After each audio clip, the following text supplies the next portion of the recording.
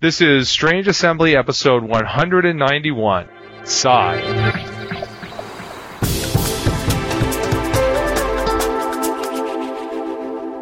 Well, because why? Why would we want to give top billing to the fact that we're going to talk about the Kenderspiel winner? Let's just put Scythe in the title, right? I agree. Scythe, all the way. We as a group must be way too excited about Scythe, because like 3 of us have copies of it, although I guess that's a little bit misleading, no? Three of us have copies, right? Yeah. Well, I mean, that's, one of them's a review copy, one of them is you were a playtester copy, and one of them is a Kickstarted copy. Well, technically, I haven't gotten my well, let me rephrase that. I do still have my prototype for playtesting, but I also did Kickstart it, so I did get the collector's edition out. Oh, well, I already see people selling those for like $1 billion. Well, or at least trying to. I guess I haven't verified whether or not they've been successful, but they probably have. There's probably a few that have been successful. I actually haven't looked at that yet. Anyhow, so that is Matt Sandlin. Good evening. And I am Chris Stevenson. You're listening to Strange Assembly, your tabletop gaming podcast. You can visit us on the web at www.strangeassembly.com. So today we're going to be talking about Scythe, Stockpile, and Isle of Skye. And so I'm gonna kick it off with Scythe. It's the fourth? This is the 4th Stonemaier game? Right? Fifth? Viticulture? Well, fourth. Euphoria, Between Two Cities, and then this? Is it only 4? I guess so. 4, yeah. Yeah, well, because Tuscany was the expansion, so... It is. Expansions are not their own games, Matt. You know. Expansions don't count, so... Kickstarted like all of them, gorgeous production values like all of them. So, Scythe is, I think reasonably, they've described it as Terra Mystica meets Kemet. It's in that you've got a very light version of Kemet's kind of combat, and then you've got the element of Terra Mystica where you have a board, and as you pick stuff up off your board, your stuff gets better. Yes. So that's kind of what they mean by that. It is a action selection area control game, I guess. Resource management, right? Yeah. The theme, it's got gorgeous artwork, and it's in some sort of alternate universe, Eastern Europe, and one player is an iteration of Russia, and one player is, the Nordic countries, and one player is Germany, and somebody's Poland, and then I think Crimea. Yes, Crimea. And so it's got this really interesting vibe of sort of Eastern European peasantry, then with mechs. Giant mechs. Yes, and each empire has its own distinctive sort of mech. So in this game, you start off on one edge of the board, and there is an old factory in the middle of the board that is a very valuable target to claim. And you start with your character, which is a pretty miniature, and then your workers, who are meeples, and you spread out on this hex board. Your workers collect resources, and then your workers collect resources, and then you use those resources to do things. That's very descriptive, Chris. Very, well done. Yes. And then you can introduce mechs, and you have 4 mech models. Each faction has its own mech model, just like it has its own sculpt for the characters. And the meeples are all different as well. Yes, they have different sorts of hats. Yes. It's less noticeable and impressive, but I did have one of the players when we played Scythe complain that my mechs were all more awesome looking than his mechs.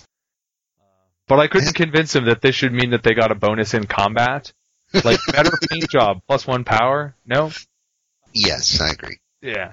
It's got this interesting thing with the player board. So there are 5 different player boards in the random, and you randomly get one at the start, and that's going to combine differently with your character board, which is the stuff that defines your faction and where you start on the board and which empire you are. And each of the player boards has 4 slots on it. And each slot has 2 actions. A top action that is some sort of generation of effect. One of them is producing resources using your workers on the board. One of them is moving your guys around on the board. One of them is bolster, which increases the power or lets you draw combat cards. And another one is called trade, which either gets you a small number of resources or increases your popularity. And then on the bottom, there are 4 actions that use your resources. And all 5 boards have the same 4 top actions, but in different places. And all 4 bottom boards have the same 4 actions in the same place, but different amount of resources. They vary a little bit in what the cost is. There are 4 resources in the game: metal, oil, food, and wood.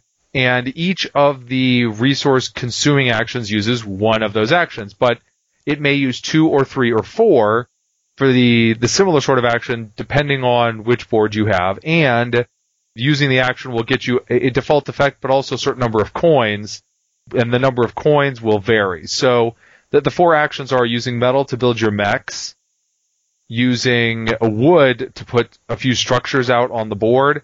But the more interesting ones, at least as far as what makes this game distinctive, are upgrade and enlist. Because both upgrade and enlist improve your board. Upgrade, you have these little, they call them technology cubes on your board, and at the start of the game, they are in the top actions, covering up positive benefits.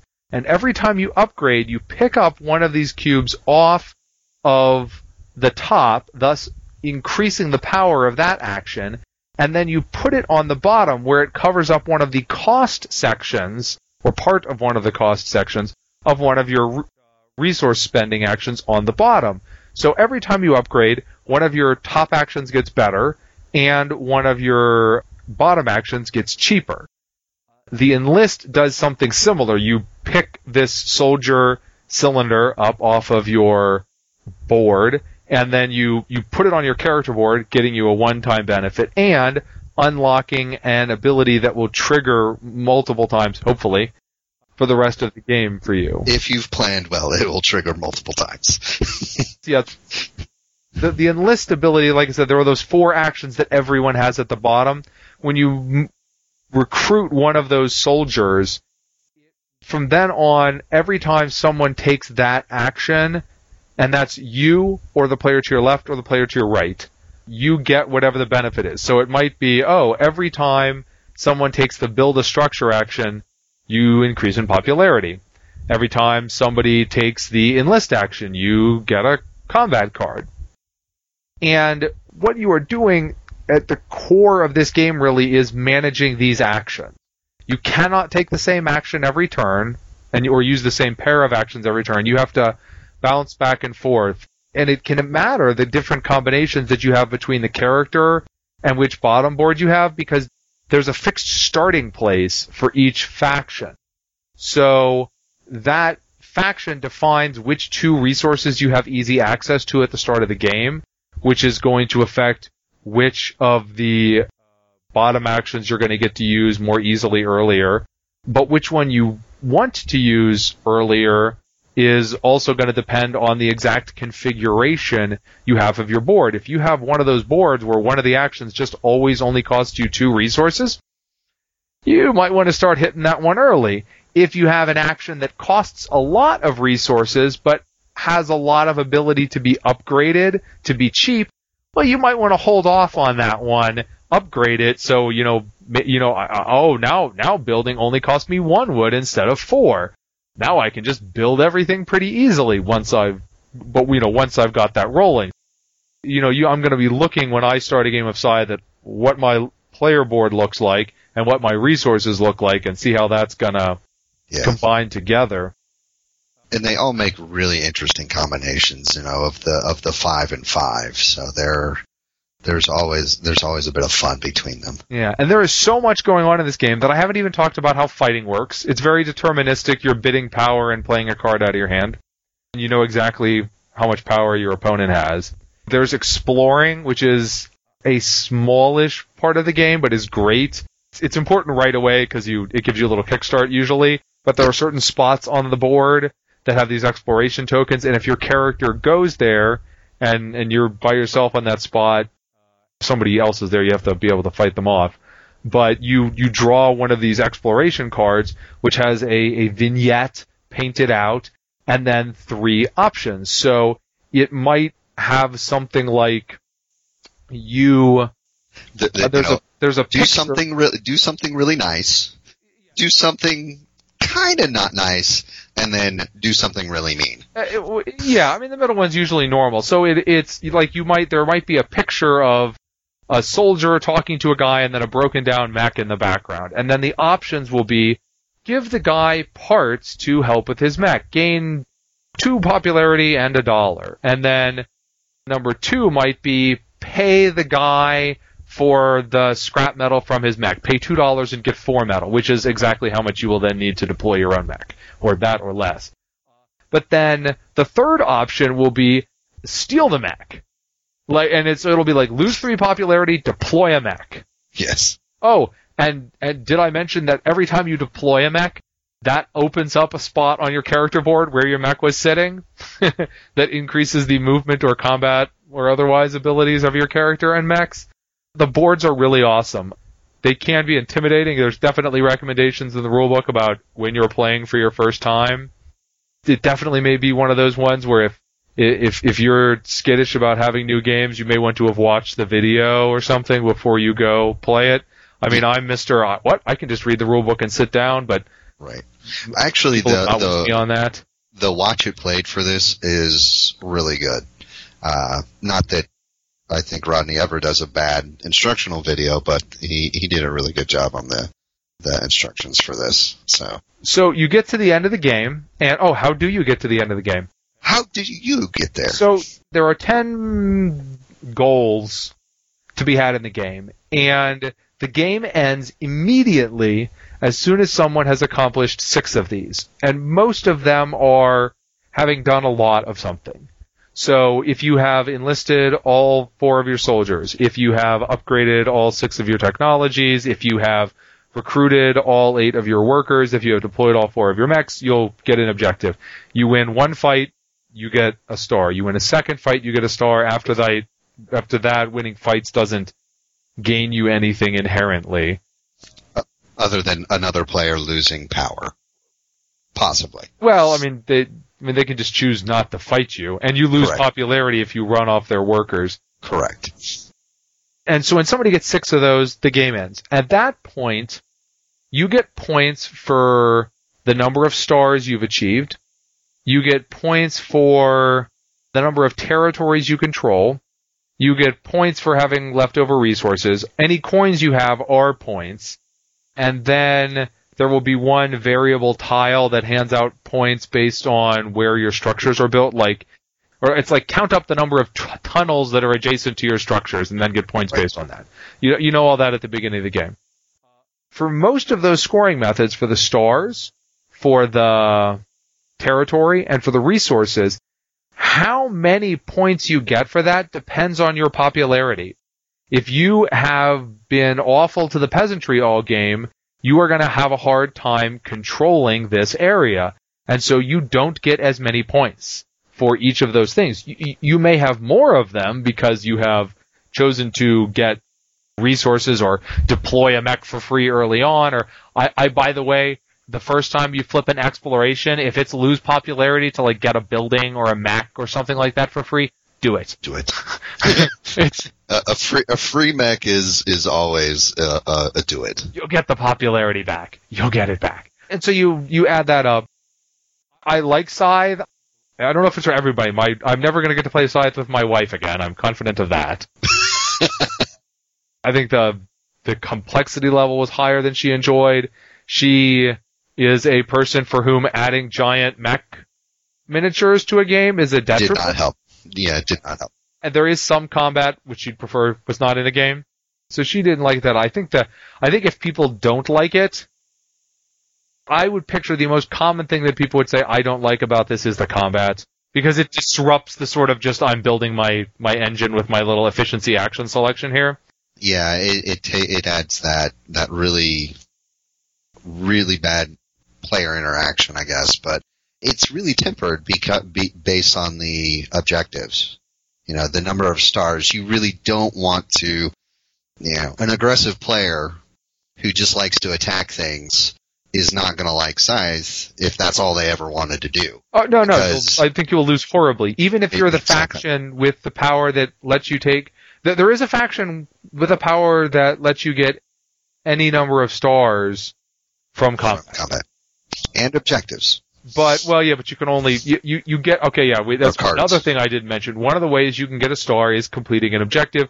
You get 2 cards at the start of the game, and you can complete one of these objectives. The objectives might be have the same number of mechs as you have workers, or, which is not something I'd normally want to do, or end your turn controlling 3 different forest hexes, and then you complete your objective, and then you get your star, and then the second objective gets tossed. So they can complete both of their objectives. But I think for the most part, you don't want to fight early. Maybe if you really want to get to the factory, which not only counts as 3 territories, but if at the end of your turn you control the factory, you can take one of these factory tiles, which gives you a 5th action slot that's usually extremely good. So I really like the board. I really like upgrading the board as you go along. I love the exploration. My absolute favorite faction is... Polenia. It's the... Polenia. The Polish faction, which, when you explore, instead of choosing one of those 3 options, you get to choose 2 of them. 2.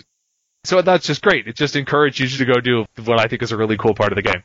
So, the factions I think people would complain about. Yeah, there's the one that encourages you to fight a lot, and then another really strong, one that feels really strong. I mean, they're all, it's one of those things where they all are extremely strong abilities, but it lets you take the same action spot over and over again. Normally you have to alternate, and it can be pretty potent to just do the same thing over and over again, especially once you get a factory. Right.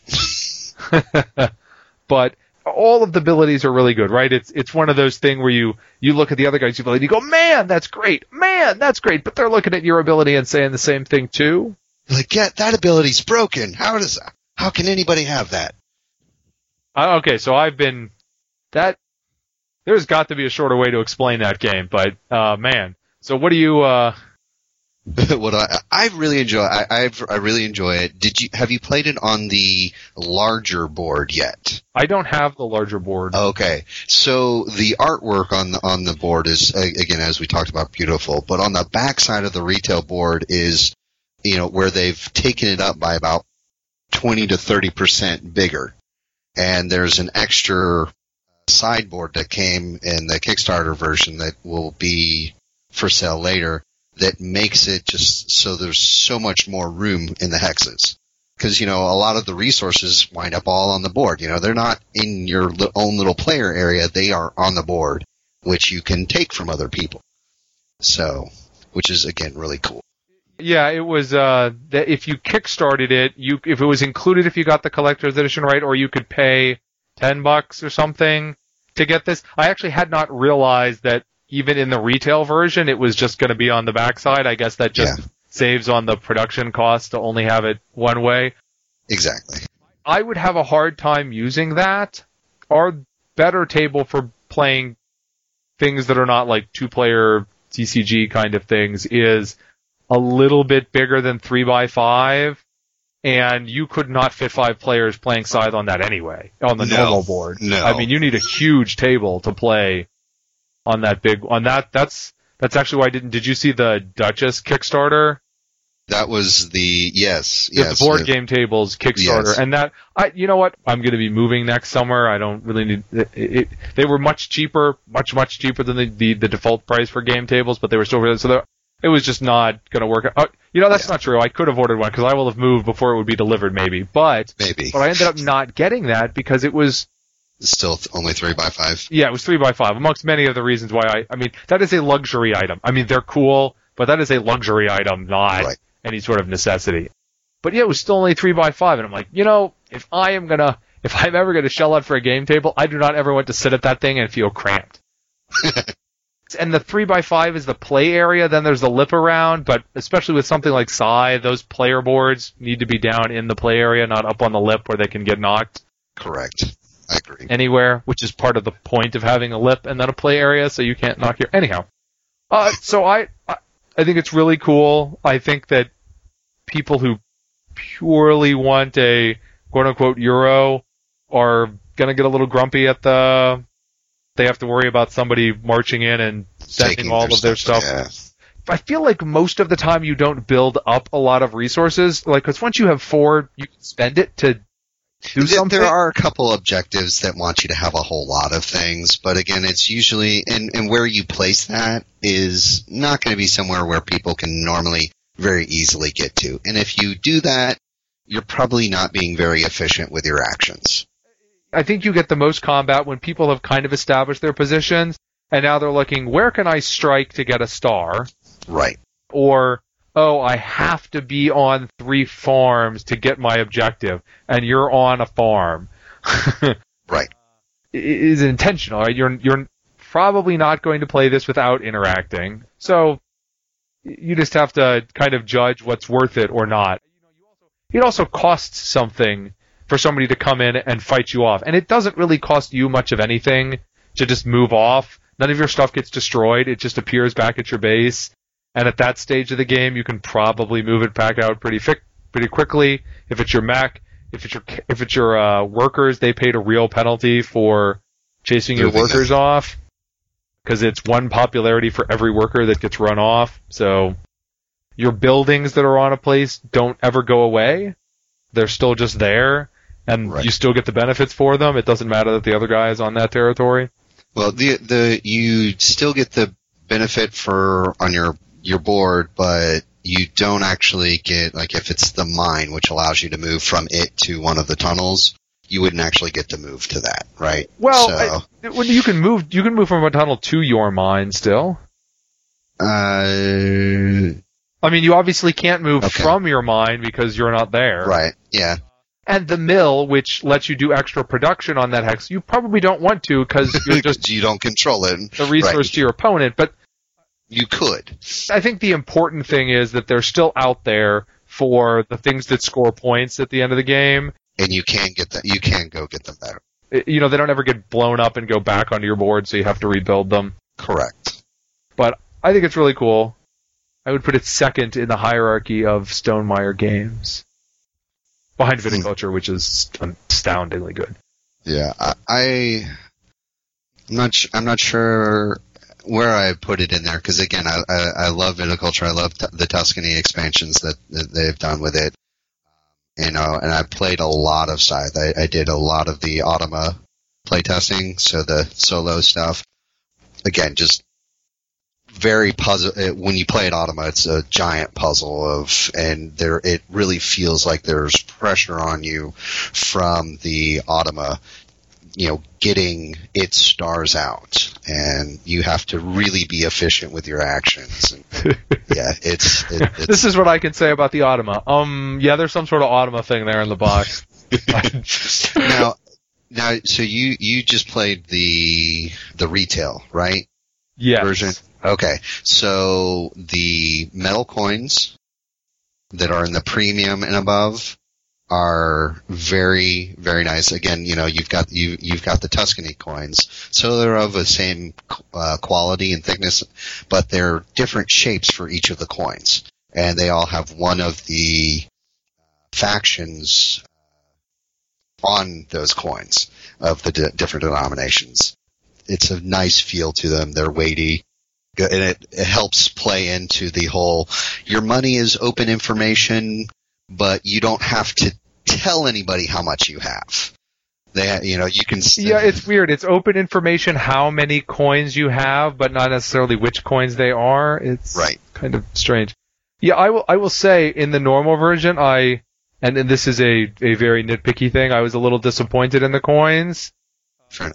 In Viticulture, I have like all the collector's edition things and the metal coins, and we use the metal coins because my wife likes the metal coins better, and many of the other gamer folks, including you, like the metal coin. You adore metal coins. I do, because I have a lot of them. A lot better. I think it's the other way around. You have a lot of them because you adore them, right? No? Both. It's a vicious cycle. It just keeps going. It's sort of weird because in viticulture, I'm like, what do I even need these metal coins for? The normal coins are great. There's 3 denominations. They're completely different sizes. They're completely different colors. They're super thick.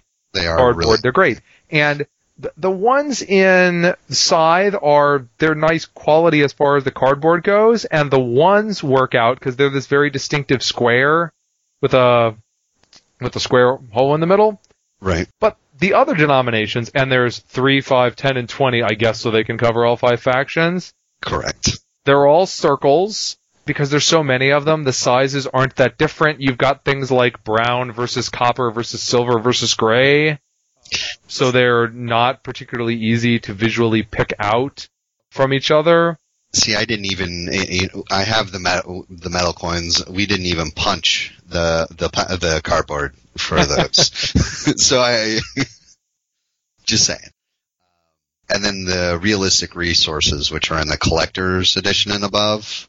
Again, Stonemaier makes the little treasure chest box type resources, and these are actually some of the same ones from, I think, their second Kickstarter of components.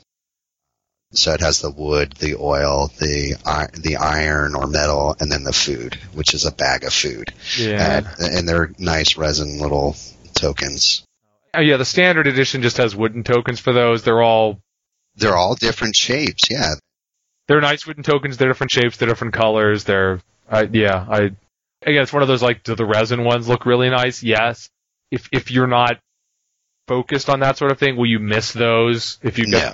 I'm not gonna, get the retail version and go like, oh, these wooden bits are terrible. No, if you get the retail version and you didn't know about any of the other versions, you would still love the bits. I mean, the production quality, I think the bits are high. I think you'd be puzzled by the board, like with the half board on the back of the board. Other than that. Yeah. If you flip it over, you're like, but where's I'm missing something. Because I was for a minute, and until I remembered, oh, that's right. On the Kickstarter, you could get the giant board, so it must just be on the back of the retail version, too. Yes. So, okay. Well, that's probably more time than we needed to spend on one game. That is Scythe from Stonemaier Games. The Kickstarter copies are just hitting now. It's going to be available at Gen Con, and I actually don't know when it's expected in stores. Because, it's like at Gen Con, but I'm assuming it's one of those limited quantities thing. I should probably think it's, again, I think it's going to wind up being one of those after all Kickstarter backers are 95% of Kickstarter backers are delivered, will they go retail? That's just one of the things I get, Jamie really likes to do with his games and with his Kickstarters. Even if it hurts him a little bit, he will try, he'll delay the retail release to make sure that backers get their stuff. So, or at least that's the feeling I get, and the impression I get. So, okay. So, what do you have next? What I have next is Stockpile. So economic game. It's by, let's see, who is this by? This is not an economic game. Yeah, it's a stock market. Let me just say that. There you go. Come on, it's the name. I know. BGC says category economic, but this is only economic in the loosest sense. Yeah. Well, one could say capitalism right from the beginning, but Navajo Games, no H, but Nauvoo Games. I'm probably butchering that all. You are. All up and down. I understand why you're butchering it, because I have no idea how to pronounce it either, but I suspect you're butchering it.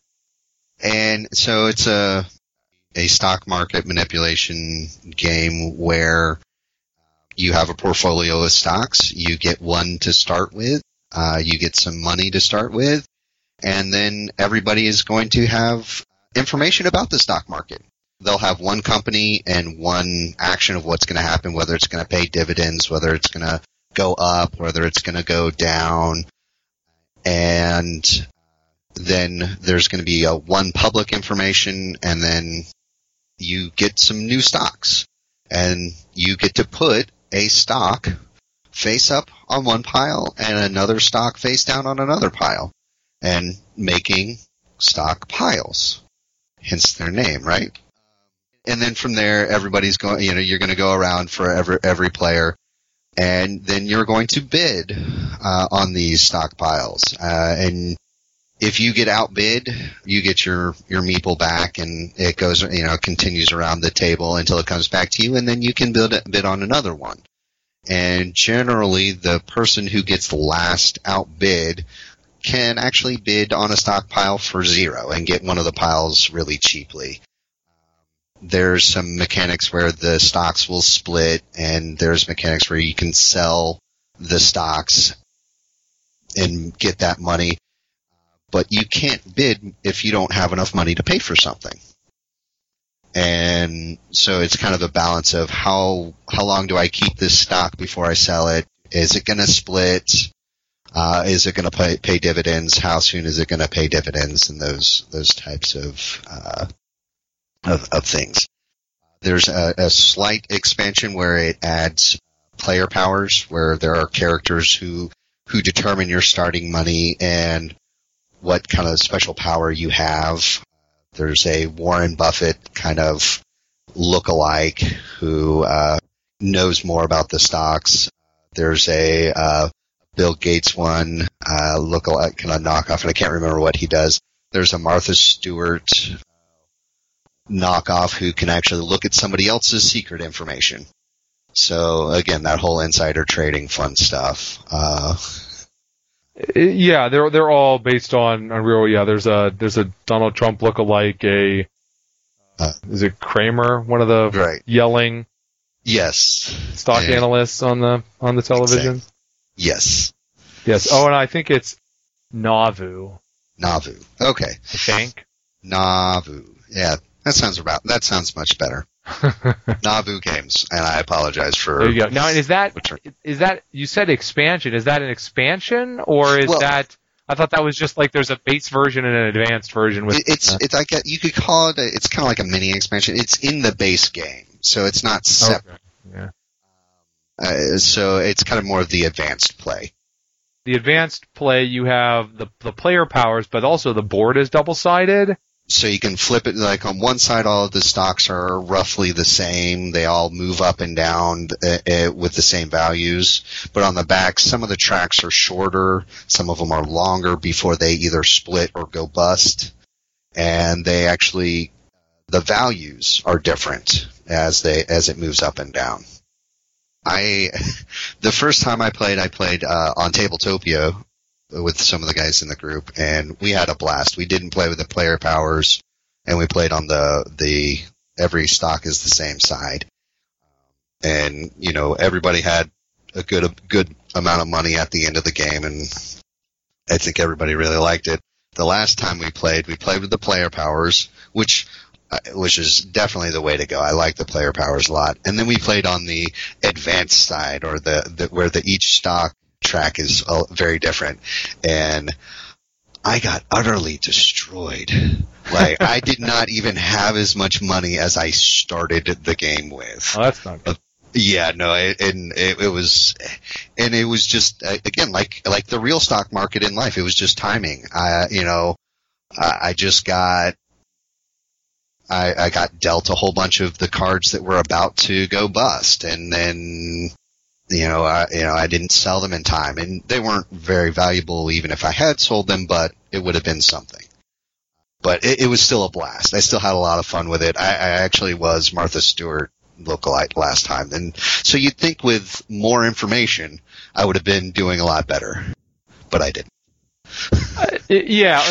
Now some of the investor powers are definitely better than others, but also some of the investors just start with more money. They may actually be what Bill Gates' power is. He may just start with giant piles of money. Bunch of money. And so, I think that the advanced side versus the basic side, there's a lot more variability. I guess obviously there's a lot more variability, but player powers. I think you definitely want to play with the player powers, but it can really shake things up not just because they're different, because there are now things that split or bust very easily because they've got a very short track.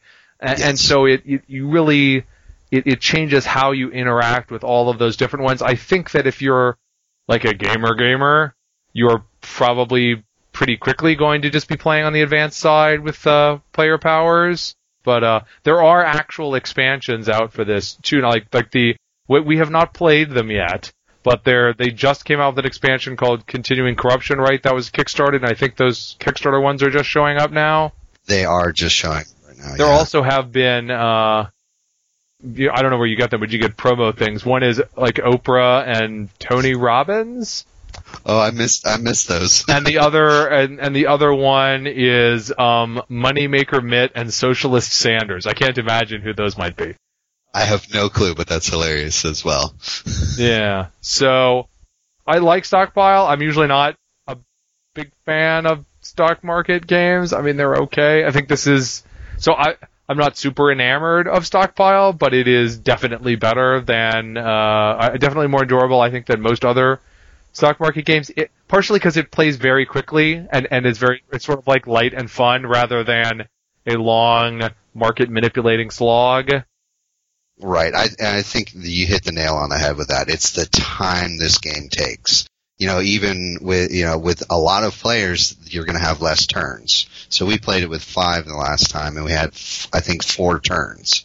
So again, you get that thinky vibe, but without having to spend, 3 hours doing it. The Stockpile from, what did I say it was? Navu Games. Navu Games. Navu. Our final game to talk about today is Isle of Skye, or if we want to give the full title, Isle of Skye from Chieftain to King.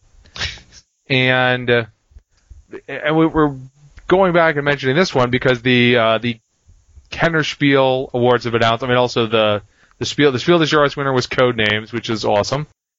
And then the Kennerspiel, like advanced game winner, the 3 nominees were Pandemic Legacy Season 1, which I think is the best game of 2015, at least so far for me.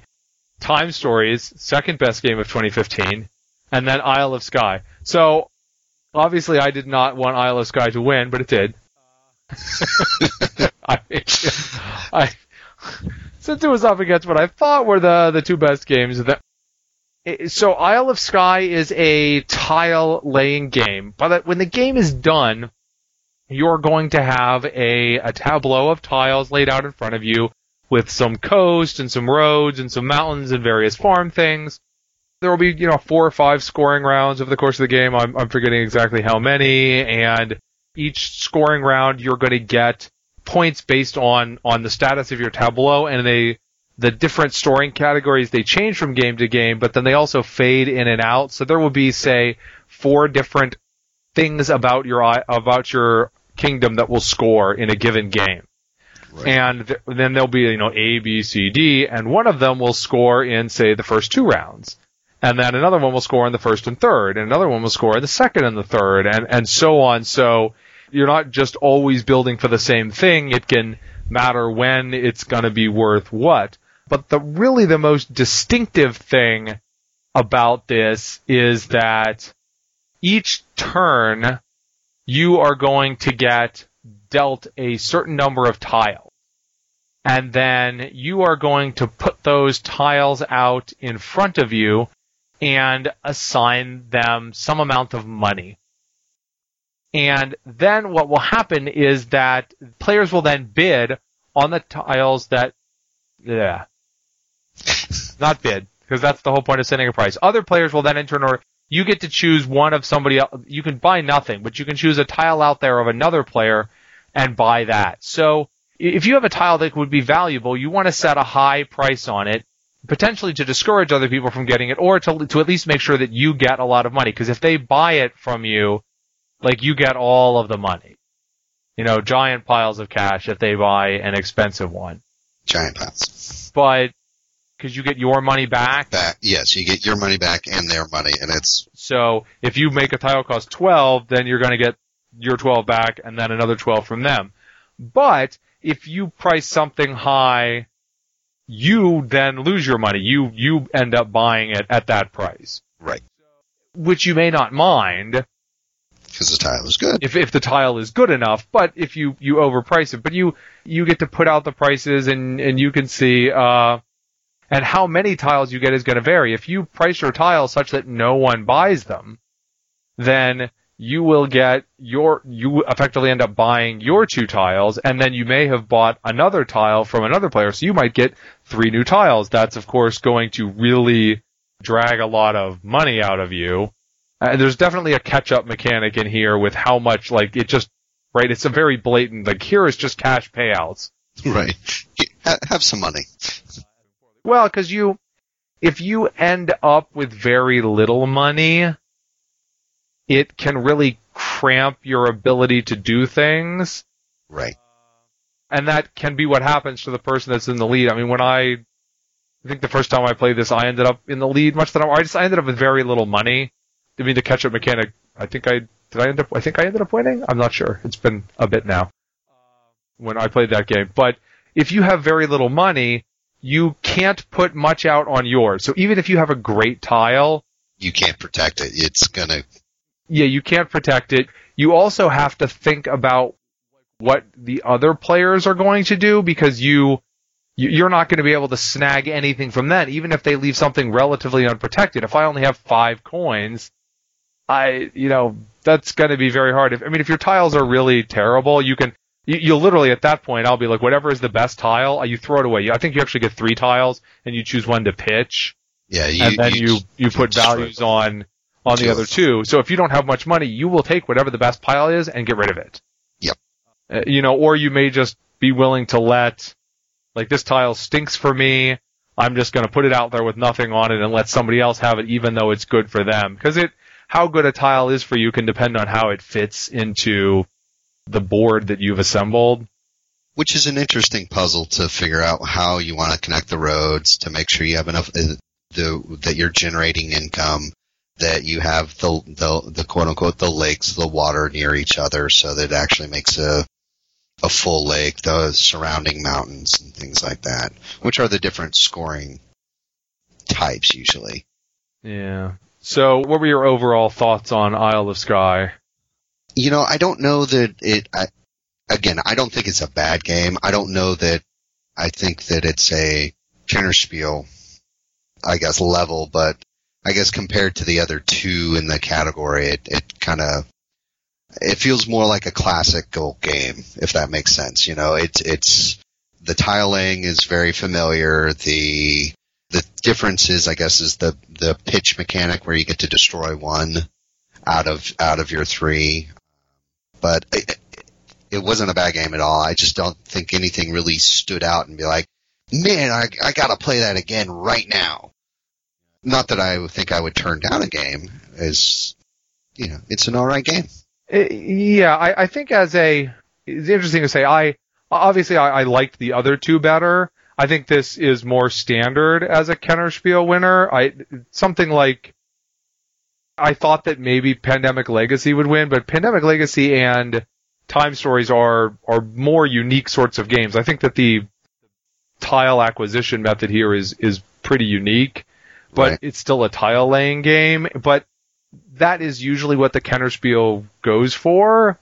The Kennerspiel, it's not just the normal Spiel des Jahres, but this is still a relatively large market sort of thing, right? These awards are not just aimed at a handful of hobby gamers. These are aimed at a country that has a much larger designer game playing population. Yeah, and I guess with that, it does have a much larger appeal than while I think Pandemic Legacy and Time Stories have been super big hits, they are, I guess, more niche games than Isle of Skye. But I think I'm probably in a similar sort of place with you. It's a nice game. It's not something that jumps out to me as great. It obviously does to a lot of people. It's up to 209 as its overall rank. Yeah, I was about to say 122, but no, it's 122 strategy. Yeah. So 209, it's a respectable ranking, obviously. Very respectable. So. But I think you can see that difference there in the thing, right? Isle of Skye 209, Pandemic Legacy 1, right? But Board Game Geek, as much as time as people like you and me may spend on Board Game Geek is not synonymous with the board game market, especially not in Germany. Right. So, and in fact, out of the 3 games in this episode, I prefer Stockpile, which is a lighter game, and Scythe, which is a heavier game, to Isle of Skye. It was a solid game. It just didn't have a special spark that caught my fancy. Like, again, I think I would choose the same too. Like, if we were only going to play 2 of the 3 games that we talked about tonight, then yeah, I would do Sky and then Stockpile. Just because you burned yourself out, thinking on trying to be efficient on Scythe, and then just need something really quick. Not that you don't think a lot for Stockpile, but it's a lot quicker. Yeah. Well, we'll get to test this out tomorrow. Not that we're going to play, because we just, like I mentioned, there were several people who got Scythe, so our group had 2 groups. Two sessions. And it was 2 sessions of Scythe. Both groups just played Scythe. And we're going to be playing Stockpile tomorrow, after playing Caverna. So, there you go. So we will hit that, longer Bernie thing followed by Cider. I wanted to play Broom Service, but no, we had to get the Kickstarter expansion for Stockpile. Darn you, expansions showing up in time for Friday night games. Yes.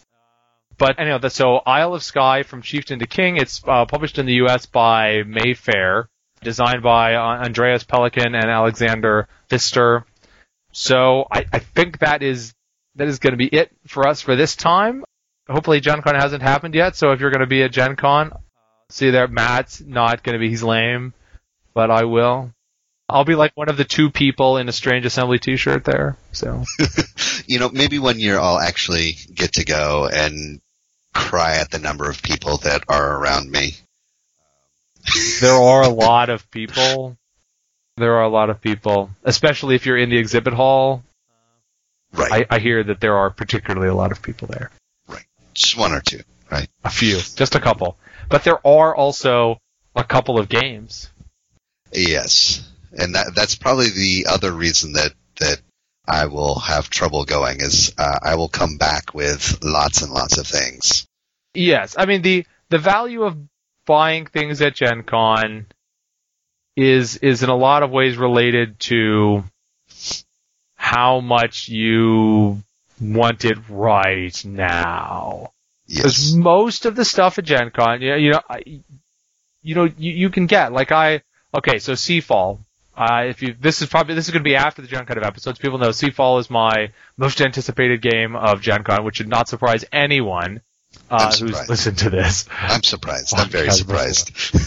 So your options basically, I can wait and order that. I can pre-order that online for $53.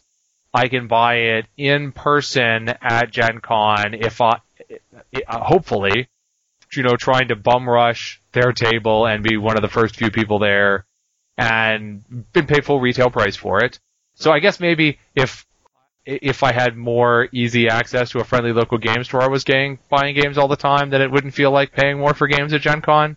But since I don't end up buying it such a thing, so it ends up being more. Or you could pre-order it from their website, which is full retail price, but then you got the fancy coins. So you would have to pre-order on their website, because that's how you get the metal coins. Ooh, metal coins. But I guess I got to go to a website soon. Yeah, I don't know how long the pre-orders are open, but the pre-orders will probably be open through Gen Con. So so they can, if people can't get it at Gen Con, they can still get pushed to the website. I don't know. Well, they'll have iPads right there. You can pre-order it right here. They may. I mean, if I'm running the booth, I'm gonna have, if I have only a limited number of a game, and I'm still taking pre-orders on my website, boom, I'm gonna have it right there for people to do. Yeah, the wireless is a bit spotty because there's a lot of draw on it, and so you probably have that iPad because you're using Square to process payments or something like that, but you may not want to try to chew up bandwidth with Like somebody loading on a... Yours, yeah. If you could take your information through the square, you know what? No one cares. No one cares. Okay. I know, right? We're getting way off topic on that one. Yes, it's like go back to last episode when Jay and I talked about it. It talked about Gen Con. Anyhow, you've been listening to Strange Assembly, your tabletop gaming podcast. You can visit us on the web at www.strangeassembly.com. You can find us on the usual social media spots. We're at Strange Assembly on Twitter and Facebook.com/Strange Assembly. You can download this podcast from our website, from iTunes, from Stitcher, or anywhere the fine podcasts are sold. I'm plagiarizing that line from somebody. There's got to be some other podcast that suggests that it's available wherever fine podcasts are sold. I should probably figure that out. Oh, well. Give them credit.